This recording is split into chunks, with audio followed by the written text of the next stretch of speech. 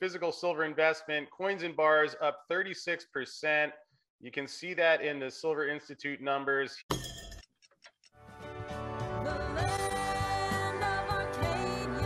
Well, hello there, my friends. Welcome and good afternoon. Chris Marcus here with you for Arcadia Economics. And in today's episode of the show, interesting note out of the Silver Institute, where they're reporting in their statistics that physical silver investment, that's coins and bars, was actually up 36% in 2021, a year in which the silver price was down, oddly enough. Although fortunately, to dig into what's going on and share his perspective, especially as, in my opinion, one of the world's top experts on the supply side is Steve Cope of Silver Viper, one of the people that brings you this show each day. So Steve, great to have you in here. Great to see you again. And how are you doing today? I'm doing all right. I mean, it's an interesting market that we're in, both on silver and on the equity side. But again, I mean, we've talked about this a lot, and what you just mentioned there. We know the demand for silver is increasing, it's growing while the supply is decreasing. So I think it's a great time still to be in the sector, and again, we'll look forward to the prices correcting back to where they should be. Yeah, certainly been a bit of a tough sell-off the last month or so.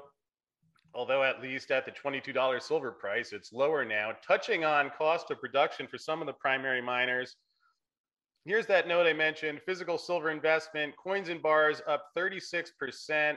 You can see that in the Silver Institute numbers here, net physical investment up 36% last year. So while we see the price going in the other direction on the COMEX, first of all, I think it's worth pointing out that this isn't conspiracy theory of or whether silver is going to be money again or not. Whether you like it or not, people are buying silver and they're buying more of it. Yeah. Well, and again, I mean, whether it becomes money again or not, I think you still have that industrial side of silver that, the supply or the demand is certainly growing, and the supply that's going to be needed is going to be far, far more than what we're able to supply right now in the sector. Well, Steve, you mentioned that. Fortunately, I had that ready to go. Here's Michael DiRienzo, again, of the Silver Institute. Demand for silver used in electronics grew by 9% in 2021. Interesting, my travels around Mexico after living in the US, also living in Europe, it seems everywhere I go, people are on their cell phones. So in a world that wants to go green, you would think there's reason for that to continue. Absolutely. And then, I mean, I don't even think that stat included the electric car industry and the solar industry and what that brings in demand as you move forward. And like you say, the green movement and what's needed. And we're not even close to being able to supply what's needed, even for a fraction of what they talk about as far as, if you have like a state like California that wants to go all electric cars by a date, like you don't have the supply. It doesn't exist in this world to be able to meet those demands. So I don't know what they're going to do. And the only thing I think you can do is let the silver price go up and then start letting some of the, maybe some of the mediocre projects. I still don't think there's enough supply out there, but some of the projects that need higher costs to justify putting them into production. Yeah, and Steve, you mentioned the supply there, and it's interesting. We take a look, you can see it actually was up quite a bit in between 2020 and 2021 from 781 million ounces to 822. Of course, a lot of that was because the mines were shut down for COVID for a while. Yet looking at 2021, the 822 number there, that's still less than we were seeing many of these years going back. I hear a lot of the miners, developers, explorers, they're saying silver is getting harder to find. And that's certainly in your direct base of knowledge. Does that sound about right, or what could you add there?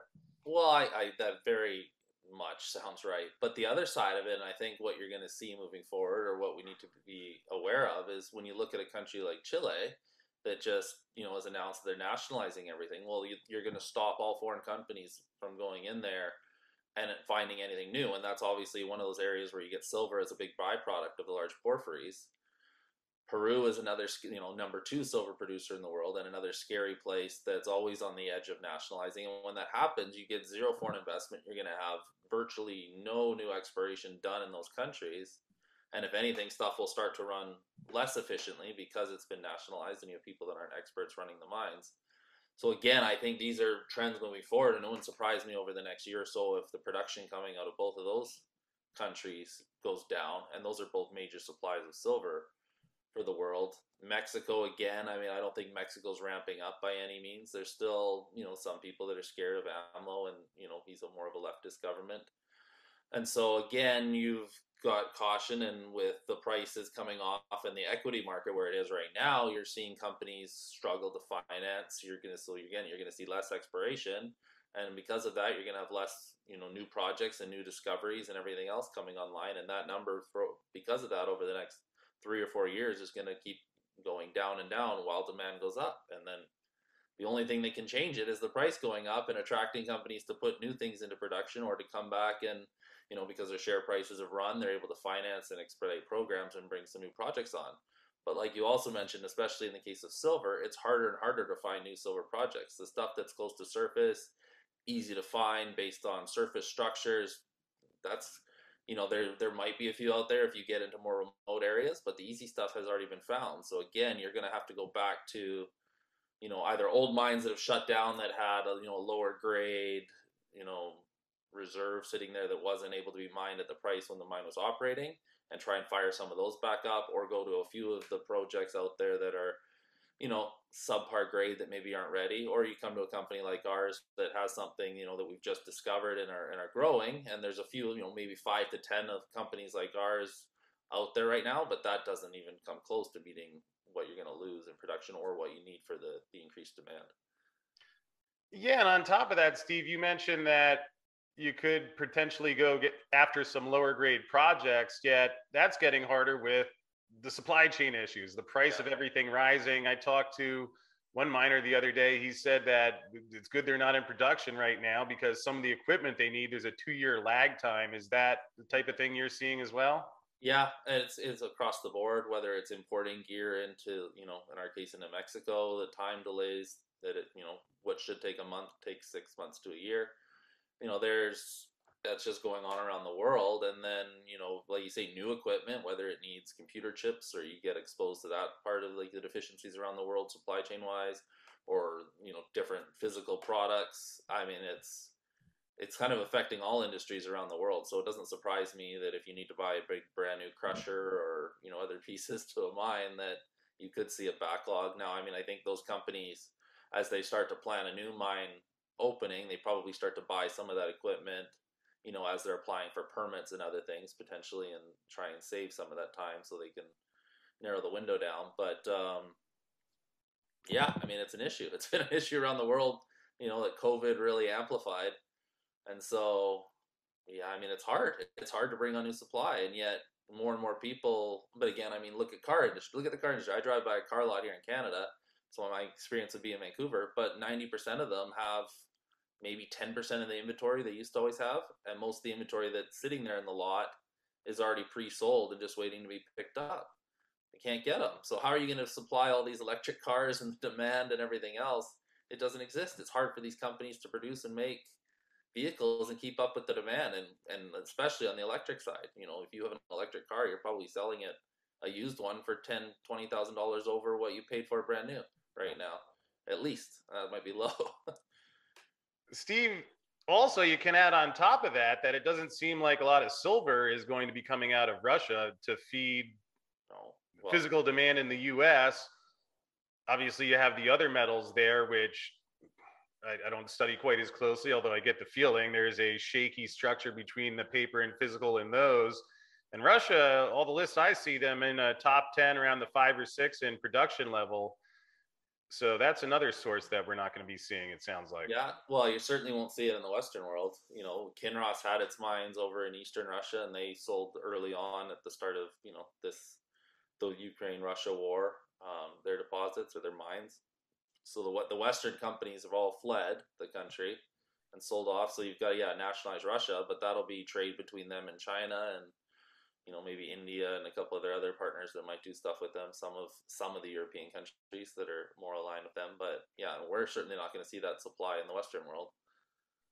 You wouldn't think so, although it does raise the question of where is this metal coming from? can see back here running a deficit in 2019, 2020, 2021, forecasting a deficit for this year. I'll play a clip of a conversation. This was Greg Liller of Sierra Madre, where I asked him this question, and I'd be curious to get your thoughts on his response. Do either of you have any idea of where the metal comes from to fund that deficit? I don't know. That's the big mystery. Greg, any thoughts on how they're meeting that deficit if these numbers, I mean, if they're double counting, would be even more extreme? It's got to be coming out of the investment stockpile. Which was really interesting to hear someone that's been mining silver, copper for about 40 years, so not someone new to the game. And sure enough, if you take a look here, this peak, that's the silver squeeze weekend, where it seems like there was some double counting. Now, certainly it's not at the lowest level ever, yet maybe that's the result of a couple of years of deficit, because you've seen over half of the registered stockpile of what's available for delivery come out since you had that fracture in the market. Is that where the metal is going to have to come from, Steve? Yeah, and how long can they do that for? You've gone through half of it here in a year and a half. So where is it going to come from? You know, yeah, you can keep running down that stockpile, but I mean, surely they can only run it down so much before they, well, again, we know they can change the rules, I guess. But you're supposed to have some at least, you know, sitting there on all those ETFs and everything that have been lent out. So, yeah, there's your stockpile. That goes. Then what happens? Now you've got a deficit on the production side still. You've got no stockpiles left.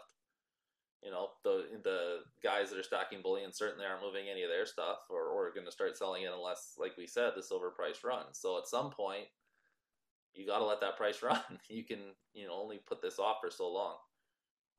Yeah, and while I know people get frustrated by what's happening on the COMEX, if you actually did buy some of that physical silver, here's Silver Buffaloes. That's $5 over spot if you're getting 500 of them. Just getting a few of them, it's $6 over spot. But Steve, look, here you got Silver Pandas, $35 on a $22 spot. That's $13. Here's the Silver Eagles. If you just get a couple of those, $37.10. That's a 68% premium. So you could say that the physical silver price is rising. And do you think we could see an environment where physical silver is one price and that COMEX, which you can't get metal from, we could be seeing the beginning of a divergence, or we're already seeing it, but do you think that's how this could play out going forward? I think in a sane world it has to be, because you can't price the metal off of the paper market. It's, you know, we know that's manipulated. We know what it was supposed to be intended to be, but it was, you know, when an ounce of silver is lent out 1,000 times or whatever the ratio actually is, you know, you can't say that's the price of silver, but yet, you know, and I think this is where you have to bring in the silver producers and say enough is enough as well, because here they are producing, you know, silver or silver doré, and they're selling it something close to that, you know, paper market price instead of the physical market price. And they're doing themselves, the industry, their shareholders a disservice. There's at some point they need to band together like the oil companies do and dictate their own market and their own price based on what their production costs are. You know, they're all out to get each other and they haven't banded together, but at some point they need to do that, because the disconnect between the paper market and the physical market and what that physical market should be selling for, like you see in those coins, it makes no sense for them to sell down at the spot prices on the COMEX. I agree with what you're seeing, Steve. And actually, there's some degree to which maybe there is some connect between the two, because you see there's between 2014 and 2018, numbers show a surplus. Then the last 3 years, you see the deficit. And if you actually look at the price chart, all right, well, there was the surplus, paper games aside, the price was coming down in the years 2014 to 2018. But when you look, you remember well, 2018, 2019, we're seeing $16 silver, which was right around primary miners' cost of production. And I wonder if that had something to do with it, by the fact, by the time that silver went down to $12, it didn't just go back up to 16, it shot up to 30, which would match what we've been seeing of that deficit. And Steve, would you say that we're in a similar situation now where some of the primary miner costs have risen around that $20-$21 mark, which at least could potentially facilitate another move of that sort? Yeah, I mean, I would even say that it's probably higher. I remember, a company like First Majestic, who we all love, but I remember for a long time their average cost of production, especially if you go over to real cost, they were always over $20. That's the true all in past the all in sustaining cost, even that they'll report. They always needed over $20 silver, even when going back through all those years. And so everyone tightened, over that few years and tried to bring those costs down and did a fairly good job, cutting every little unnecessary cost they could, across gold and silver producers. But now with inflation and what prices are doing, I would argue that that number is going to be closer to like 25 at least right now, kind of on average across the industry of those producers, of what they would need to really break even truly. They'll report a lower all-in sustaining cost, but your true all-in cost of a company making money, I would wager they need at least 25 to really be making a go of it. And I always find it funny. They say we have this revenue and this, but then you look at the cash position in the company, and normally it goes down quarter by quarter when they're supposed to be making money, which to me tells you that the real all-in cost is not what's reported. And that's just the accounting rules and how they get away with it. But which with this inflation, again, I think 30 is your new profitable line, in the short term, where the miners would love to at least see a 30, but really it should be higher. And then as it goes up, and we know we're still in an inflationary environment, so what they need now versus a year from now, that number is going to keep moving up. You would think so. And at least it seems like there is a bit of a floor in the market, which gets breached temporarily, perhaps when silver went down to 12, but yeah, we see a counter blowback when that happens, yeah, even if it's slower than we'd like. Well, to me, this feels like that right now where we are on the equity side. It feels a lot like that first COVID March 2020, when everything across the board got hammered. We were all in shock. I think we put out one of our best drill holes, in company. Well, at the time it was the best drill hole in Silver Viper, and we went up. And then 2 days later, we were at, it dropped by about 150% from where we were. And, here we are sitting on fantastic new drill results. So it's that hit, and it hit everyone hard. But then the miners and explorers and the precious metal side is normally the first sector that rebounds on the back end of that. So we've seen here recently with, fears of recession, inflation, the war, whatever other factors you want to pile in on it. And you've seen this mass sell-off of equities and a rush back to US dollars again. But I think, we've seen that balance out here over the last week or 2 weeks. You've seen some of the stocks already start to rebound, but I think, over the next week or 2 weeks, you'll start to see, as long as metals hold here around 1850 gold and 21 to 22 silver, you're going to see our sector rebound very quickly again. The only caveat to that being is we're moving into summer, and sometimes summer is dead, but still, I think we're in a spot right now where we've kind of weathered that storm, and across all the boards. And you've seen it in cryptos, you've seen it in the big blue chip Apples, everyone's been hammered. So again, people realize the world isn't over. It didn't end, over the last couple of weeks, and they'll start to, put their investment dollars back to work. Yeah, and you still have the debt, the politics, Putin bringing back a gold standard temporarily. Who knows what his views on silver are? Although, Steve, again, you're one of the leaders of a company that's out there exploring for projects that can fill that gap going forward. Could you give us an update on Silver Viper and any recent news or updates you have? Yeah, I mean, Silver Viper, the big exciting news for us is we just completed this geophysics survey that took us a long time to get done. Getting the equipment in for our third-party Quantech was took them a lot longer than expected. But we did this geophysical study to identify, new targets, but really to show us what was underneath our El Ruby discovery area. And it worked, fantastic. It did everything we had hoped. That magnetotelluric program. We've got a very large anomaly that we're very excited about sitting right underneath El Ruby that we think could be the source of our high-grade sulfide material.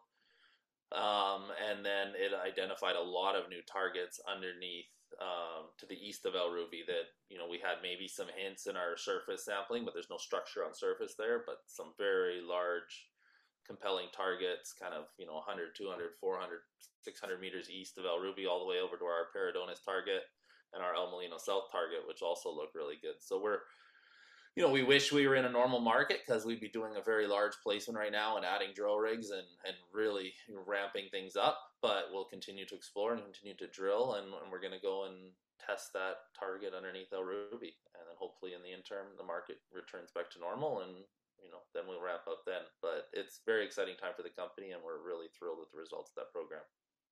Well, Steve, that makes sense. And it reminds me of how we got to know each other when you were at that first Silverfest we had. And I was just struck by your demeanor and the way you go about things, in addition to your knowledge, which, of course, you eventually have to have a project that's feasible, yet managing it in a way that, all right, you have these ups and downs in the markets. There's what we can control, but I think you've done a good job of that. And perhaps before we wrap up, can you just give the website address one more time so people know how to find you or ask any questions?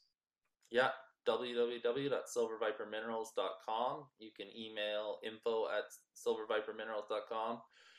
Call us. All the phones come through to Alicia or myself, 604-687-8566, and all the information is on that website if you need to get a hold of anyone, and we're more than happy at any point to jump on and talk, and we can talk about silver, we can talk about the company. Always happy to talk to anyone that's interested in our sector or our companies. Well, I appreciate that, Steve. Thanks again for checking in, sharing what you're seeing in the silver market. And fortunately, Steve was kind enough to stick around and record a quick clip about some more detail with their projects and the latest results. And to find out about that, well, just click on the video coming your way now.